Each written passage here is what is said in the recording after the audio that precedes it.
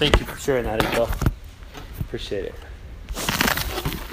This morning we're going to dive into a new series entitled The Not So Inconsequential. What does inconsequential mean? It's a big word. Any ideas? Inconsequential. Doesn't make a difference. Is it a word? Did I make it up? Or is it an actual word? It was a word in my head. Maybe it doesn't exist.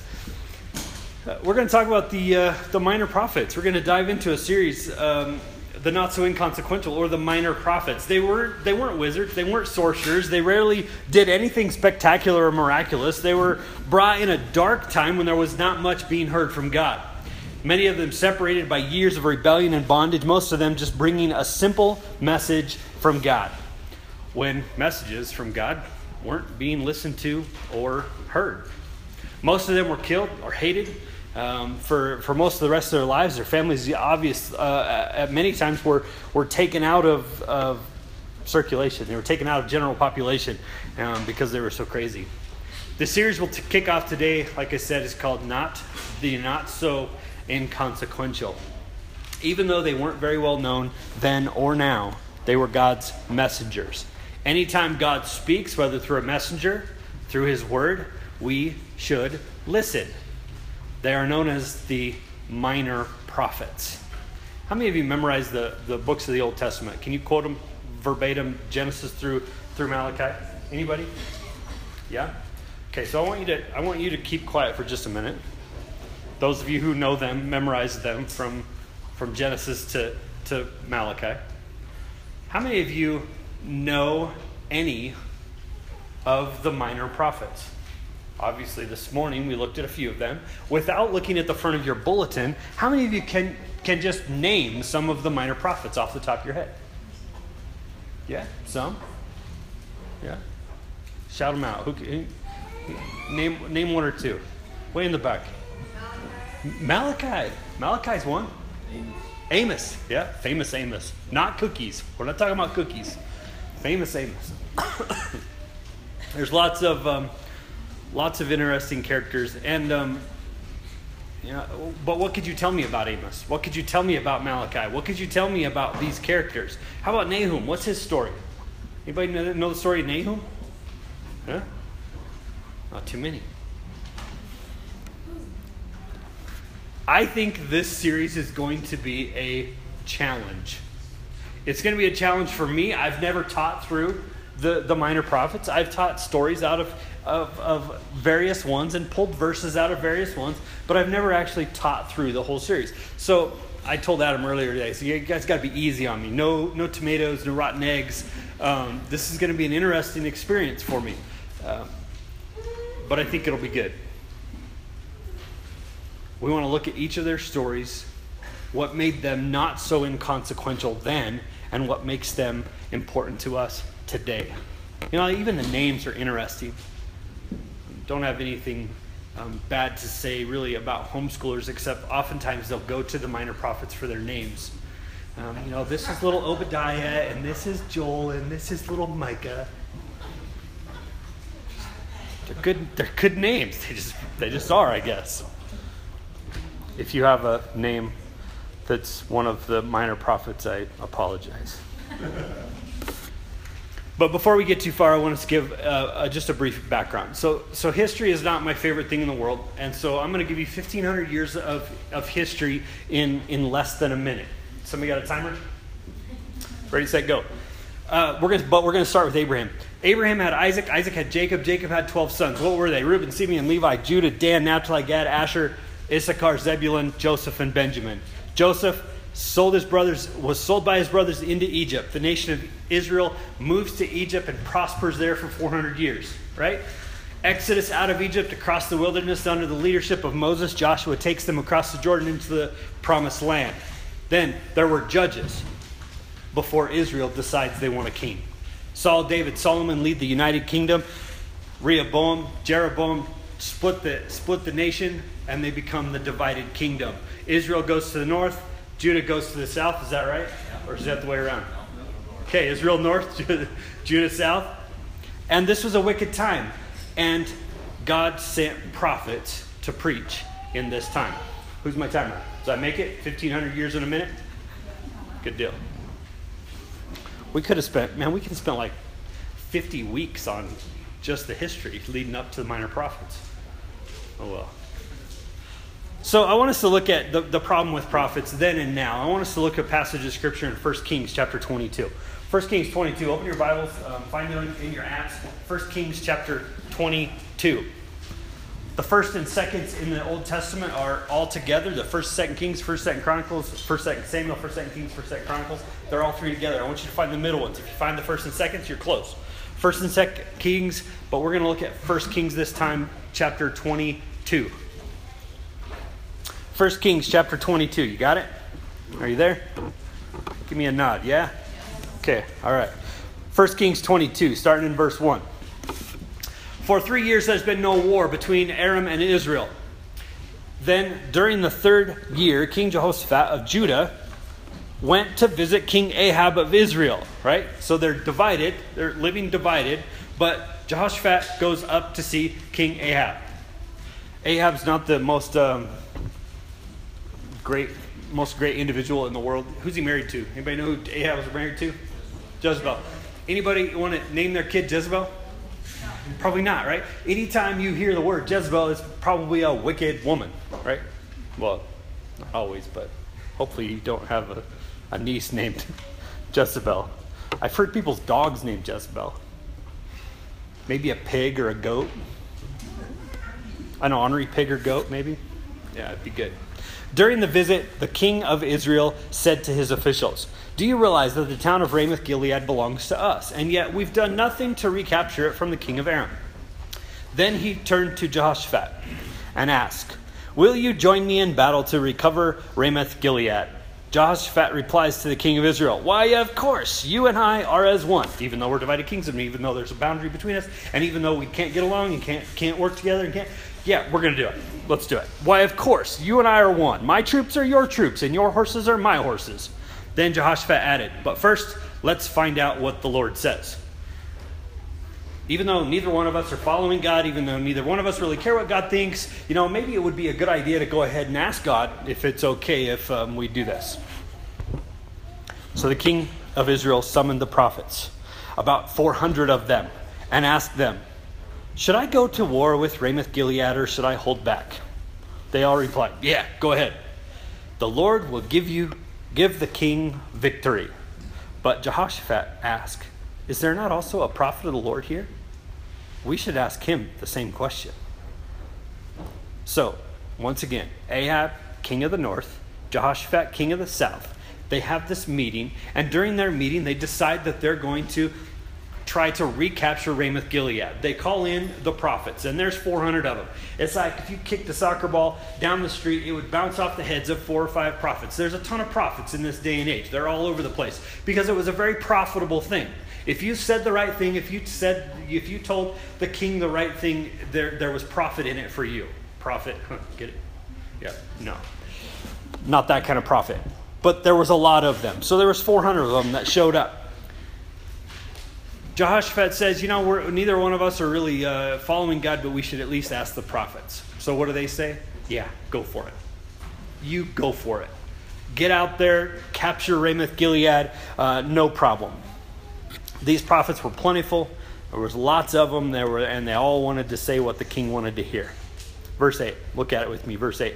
The king of Israel replied to Jehoshaphat, "There is one more man who could consult the Lord for us. But I hate him. He never prophesies anything but trouble for me. His name is Micaiah, son of Imlah." Ahab really just didn't like the guy. Because every time Ahab called on this particular prophet, he prophesied something negative about him. You ever been there? You just didn't want to come to church because you didn't want to hear that guy who's always into your stuff and always telling you what you really don't want to hear. This is the problem. It's the problem with prophets then. It's the problem with prophets now. You can always find a prophet that will tell you what you want to hear. Let's keep going. Verse 10. King Ahab of Israel and King Jehoshaphat of Judah, dressed in their royal robes, were sitting on their thrones at the threshing floor near the gate of Samaria. All of Ahab's prophets were prophesying there in front of them. One of them, Zedekiah, son of Kenana, made some iron horns and proclaimed, "This is what the Lord says. With these horns you will gore the Arameans to death." All of the other prophets agreed. "Yes," they said, "go to Ramoth Gilead and be victorious, for the Lord will give the king the victory."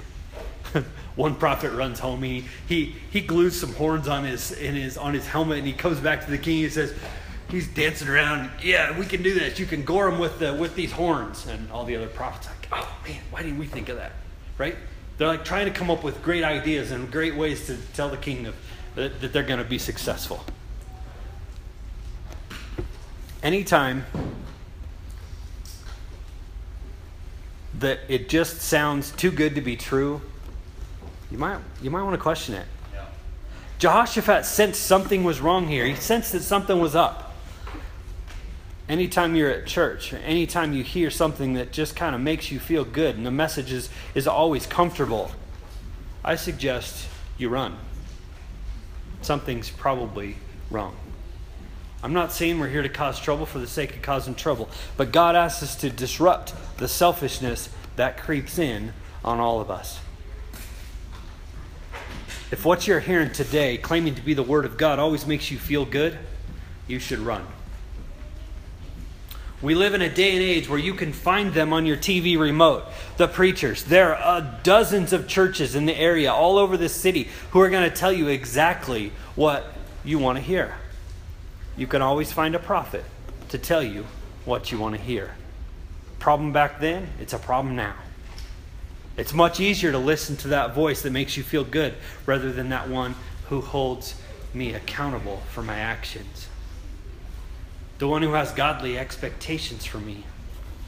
That one's not so comfortable. Be careful of those people in religious organizations that will throw their arms around you and pray nothing but blessings over your family. Beware of the ones that claim to control the promises. Beware of the ones that say, "Well, we'll come down to our meeting and we're gonna have some prophecy." Really? You're calling the shots on this one? You're better than God's word? Jehoshaphat starts to suspect that these prophets really aren't pulling anything from God himself. So the hated prophet is called. He's on his way down. And on his way down, he's pulled aside by a messenger. Look at verse 13. 1 Kings 22, verse 13. Look at it. Meanwhile, the messenger who went to get Micaiah said to him, "Look, all the prophets are promising victory for this king. Be sure that you agree with them and promise success." But Micaiah replied, "As surely as the Lord lives, I will say only what the Lord tells me to say." You want a picture of a prophet? There it is.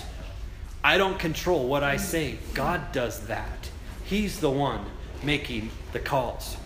The messenger's like, "Come on, dude. There's 400 of them saying the same thing, and they're all saying that the king is going to be successful. Don't say anything different than that because you want the king mad." Verse 15, look at it. When Micaiah arrived before the king, Ahab asked him, "Micaiah, should we go to war against Ramoth Gilead or should we hold back?" Micaiah replied sarcastically, yeah, go for it. And be victorious, for the Lord will give the king the victory. Oh yeah. Go ahead. Easy win. Start the bus. Have you ever been on a football game and the high school kids are winning? They're beating them by 20-0, and they start chanting, "Start the bus. Start the bus." Why? Because it's over. It's as good as over. You might as well get on back home. Micaiah is being a little sarcastic. He's like, "All right, I'm just going to go home." Just a bit of sarcasm. Look at verse 16. The king sees through it. The king replied sharply, "How many times must I demand that you speak only the truth to me when you speak from the Lord?" Then Micaiah told him, "In a vision I saw all Israel scattered on the mountains like sheep without a shepherd. And the Lord said, 'Their master has been killed. Send them home in peace.'" Verse 18. "Didn't I tell you?" the king of Israel exclaimed to Jehoshaphat. He never prophesies anything but trouble for me. Your entire army is going to run away because the king will be killed. The king said, see, this guy only brings bad things to me.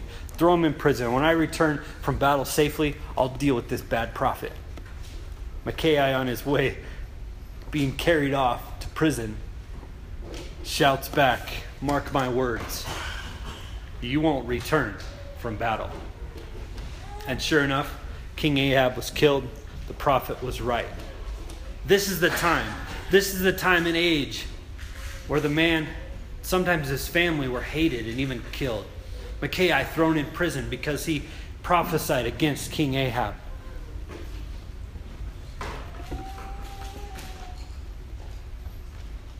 They know that today might be their last. These were the men who knew they were going to be outmanned, outgunned, outnumbered by many false voices. These were the guys who loved their people and loved God and couldn't keep it inside. They decided to let it go and embrace whatever it was that came their way. 1st, 2nd Kings, 1st, 2nd Chronicles were written at about the same time that these men were around. They were simultaneously in the same time frame. We'll look at a timeline in just a minute. But in a similar way, Paul wrote to a young preacher named Timothy. 2 Timothy chapter 3 and verse 16, it says, all Scripture is inspired by God and is useful for teaching, for showing people what is wrong in their lives, for correcting faults, and for teaching how to live right. There are lots of voices in a lot of churches that will never correct you when you're wrong. There will be much encouragement. Many, under the context of religion, will tell you that whatever lifestyle you choose is fine, as long as you keep loving God. As long as you are nice to others and believe in God, then everything's going to work out just fine for you. Paul continues in 2 Timothy chapter 4 and verse 3. He says, for a time is coming when people will no longer listen to sound and wholesome teaching. They will follow their own desires and will look for teachers who will tell them whatever their itching ears want to hear. There are times when I don't like what God's Word has to say.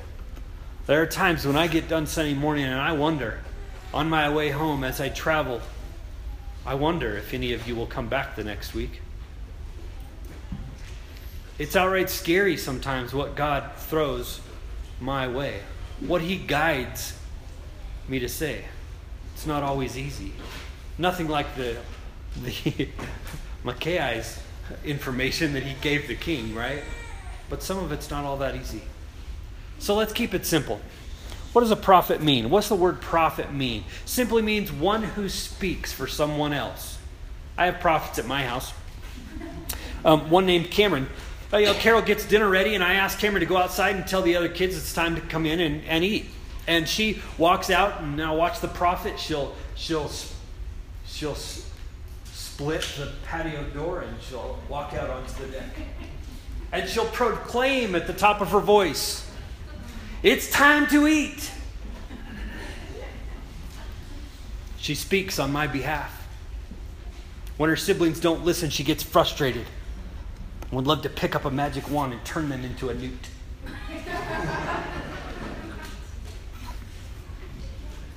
But they don't come in as toads. She doesn't have that power.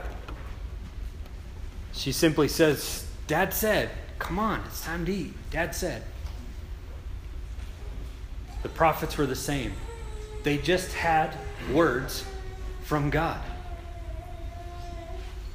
There were times when these guys did some cool things, but most of the time, they simply God just said, "Go tell them." Why were they the minor prophets? Were they less important? No, just simply shorter books. They were just a little shorter. They were just as important. They had the same message, the same God. They seem to be in somewhat chronological order, but not in all cases. They were in some cases paralleling, like I said, 1 Corinthians or 1 Kings and 1 Chronicles, 1 2 Kings. They even sometimes coincide at the same time as some of the other major prophets. Don't think of them as less important, just smaller books. We're calling them the not so inconsequential. These Old Testament prophets, and they were preachers that just said what God told them to. Things will go better for you if any time you see the word prophet in the Bible, you simply write preacher next to it. These guys weren't predicting the future nearly as much as we tend to think they did. They really just told people what God told them to say. Anytime you find the word prophet in your Bible, you can just simply write the word preacher next to it. God gave them a message to deliver, and they were the ones chosen to give it. Motivating in the present more than they predicted the future. They really just tried to get God's word into the people's hearts. These guys were more about the day they lived in than looking at the future. It was less about the future, more about just what's going on right then and there. More concerned about revealing God than future events. More excited about getting people of their day to see who God was. That's what they were about. Why do we need prophets? What's so important about prophets? Why do we even have them? Well, I want you to look at another passage of Scripture with me. This one's not on the screen either.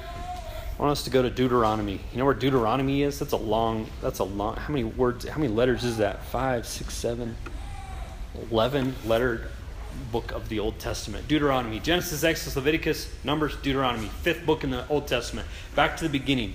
Deuteronomy chapter 18. I want us to read part of this passage. This really kind of gives us an idea of why we need prophets. Deuteronomy chapter 18, starting in verse 9. You with me? Did you find it? All right, read along with me. I'm reading out of the NLT if you want to switch and follow word for word.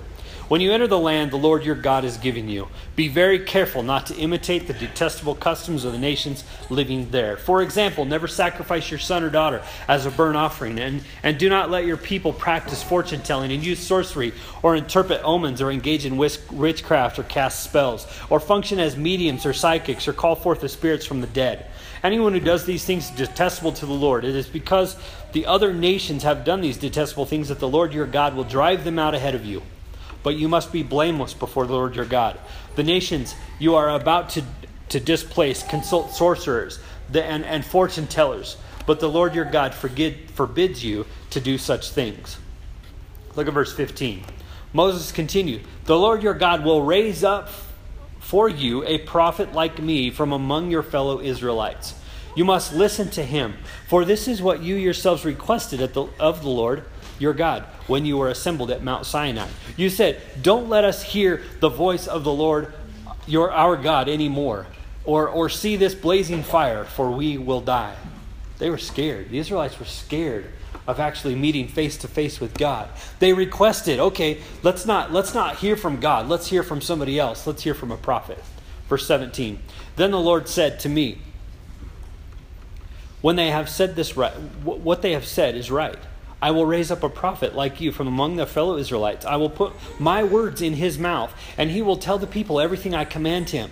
I will personally deal with anyone who will not listen to the messages of the prophet proclaims on my behalf. But any prophet who falsely claims to speak in my name and who speaks in the name of another God must die. But you may wonder, well, how will we know whether or not the prophecy is from the Lord?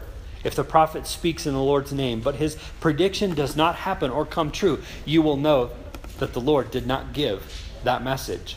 That prophet has spoken without an authority and need not be feared. Why did he give us prophets? Because it was a dark time. The nation needed some help. They were in a bad spot. They were in a dark area of history. Look at the timeline. Did I put that on the screen? Did I put that on the PowerPoint? The timeline? Yeah, perfect. So this is kind of a timeline of what was going on at the time. You see Egypt on the left, on the top bar there. Egypt on the left is kind of going out of power. Assyrian Empire was coming in. They were north and east of where the Israelites were. The Babylonian Empire also comes up from the south. They were more the Babylonians. Well, obviously Nebuchadnezzar. It's modern day Iraq and Iran. The Persian Empire there at the tail end, right in the middle. Right when the world is switching powers, we find the minor prophets. Northern kingdom ends. You see there on the bottom bar, Israel looks kind of like a sideways goalpost. Israel splits into two, right? Rehoboam splits the nation into two. Northern kingdom Israel, southern kingdom Judah. The northern kingdom ends right about 720, 722, somewhere in there. And then the southern kingdom goes a little bit longer, ends about 587 is when Babylon takes them over from the south. Then we have that moment in time of total exile, where God's people were not in their own land. They were away from their land. And then we have the dotted line. I put a dotted line there because God's people really didn't have a king or a kingdom at that time. They were in their own land, but they didn't have a king or kingdom. If you want to be specific, the prophet that we're talking about today, Hosea, he lands right between about 750 and 720. So if you can imagine drawing a line at that 750 mark all the way over to 720, it's right at the end of where the northern kingdom of Israel kind of fades out and kind of gets taken over by Assyria. So that's kind of the timeline of what's going on there. So the first prophet in the Bible, the first minor prophet that we're going to cover, and like I said, it's not necessarily chronological because there was a couple of them that were before Hosea's time, but God puts this story in where he chooses to put it. We're going to start off with Hosea. I want you to find Hosea in the Bible. We read some in our discussion groups. We read some about who he was, about what his life and what his family life looked like.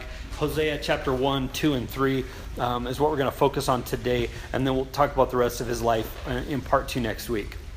This was once again a dark time. God spoke to his people, and a lot of times God spoke through the preachers in life illustrations. He took them, he made them do goofy things, sometimes goofier than others, to illustrate a point, to make a point about what he was trying to say. These were life analogies, and I want us to meet Hosea. God said, Hosea, I want your marriage to be the greatest picture about how I feel about my people. Hosea's life was an illustration of God's anger and wrath for Israel. Like I said, we read it during discussion groups, and we see how dysfunctional, how crazy it was that God asked him to marry an adulterous woman, a prostitute. So Hosea chapter 1 is all about his family and this illustration that God sets up. Hosea chapter 2 is all about God. It's poetic. It's all about how God illustrating how it makes him feel, what's taking place. Over and over again, he uses this word that literally means whoring around. Right? Israelites were whoring around. Like Gomer, Hosea's wife, she was a prostitute. She was an adulterous woman. Hosea knew that, and God asked her to marry her. Just like Israel was whoring around with all of the idols and all of the sorcery and all of the junk that they were getting themselves into, Gomer was the same way. And then Hosea chapter 3, Hosea follows through with what God has said. He follows through and he goes and he buys her back. He pays off the pimp with all that he has. And I don't know if you noticed this, but in chapter 3, it's not very many verses, just a few verses. Find that place in there where it says about how much it cost Hosea to buy back Gomer. You see where it says it? It says it cost him how much? That's how much money he had. This prophet had a little bit of money. He had 15 shekels. But what else did he have to do? He had to sell everything he had. He had to sell some grain. He had to sell some other things. Was it the oil or the wine that he had to sell in order to get Gomer back? It cost him a lot to get Gomer back. We want to look at Hosea's bizarre and heartbreaking marriage illustration. We need to understand the depth and pain of our sin toward God. Hosea, this is how it makes me feel. I brought them out of Egypt and I committed myself to them. I put a ring on my finger and I put one on theirs. And they turned on me.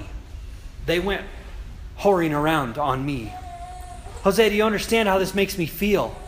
God says, I don't think you do. I want you to watch your wife. commit adultery on a daily basis. I want you to see the guys in the streets that paid to have your wife on Friday night. God says, I want you to know what it feels like to have a wife who has done that, so you can understand how God feels about the sin of his people. At church, we constantly talk about how much God loves us and how nothing can separate us from God's love. We try to understand the depth of his love, but we also must understand the depth of the hurt and pain he feels when we sin. The little sins that we think are innocent, our priorities get a little mixed up. Our treating our spouse like dirt, running over our kids so that we can get ahead at work, holding on to more than our share of what God has blessed us with financially. It's living on crutches of alcohol and drugs. It's allowing the habits of gossip and slander to stick around. It's the little physical habits, the tobacco, the pornography.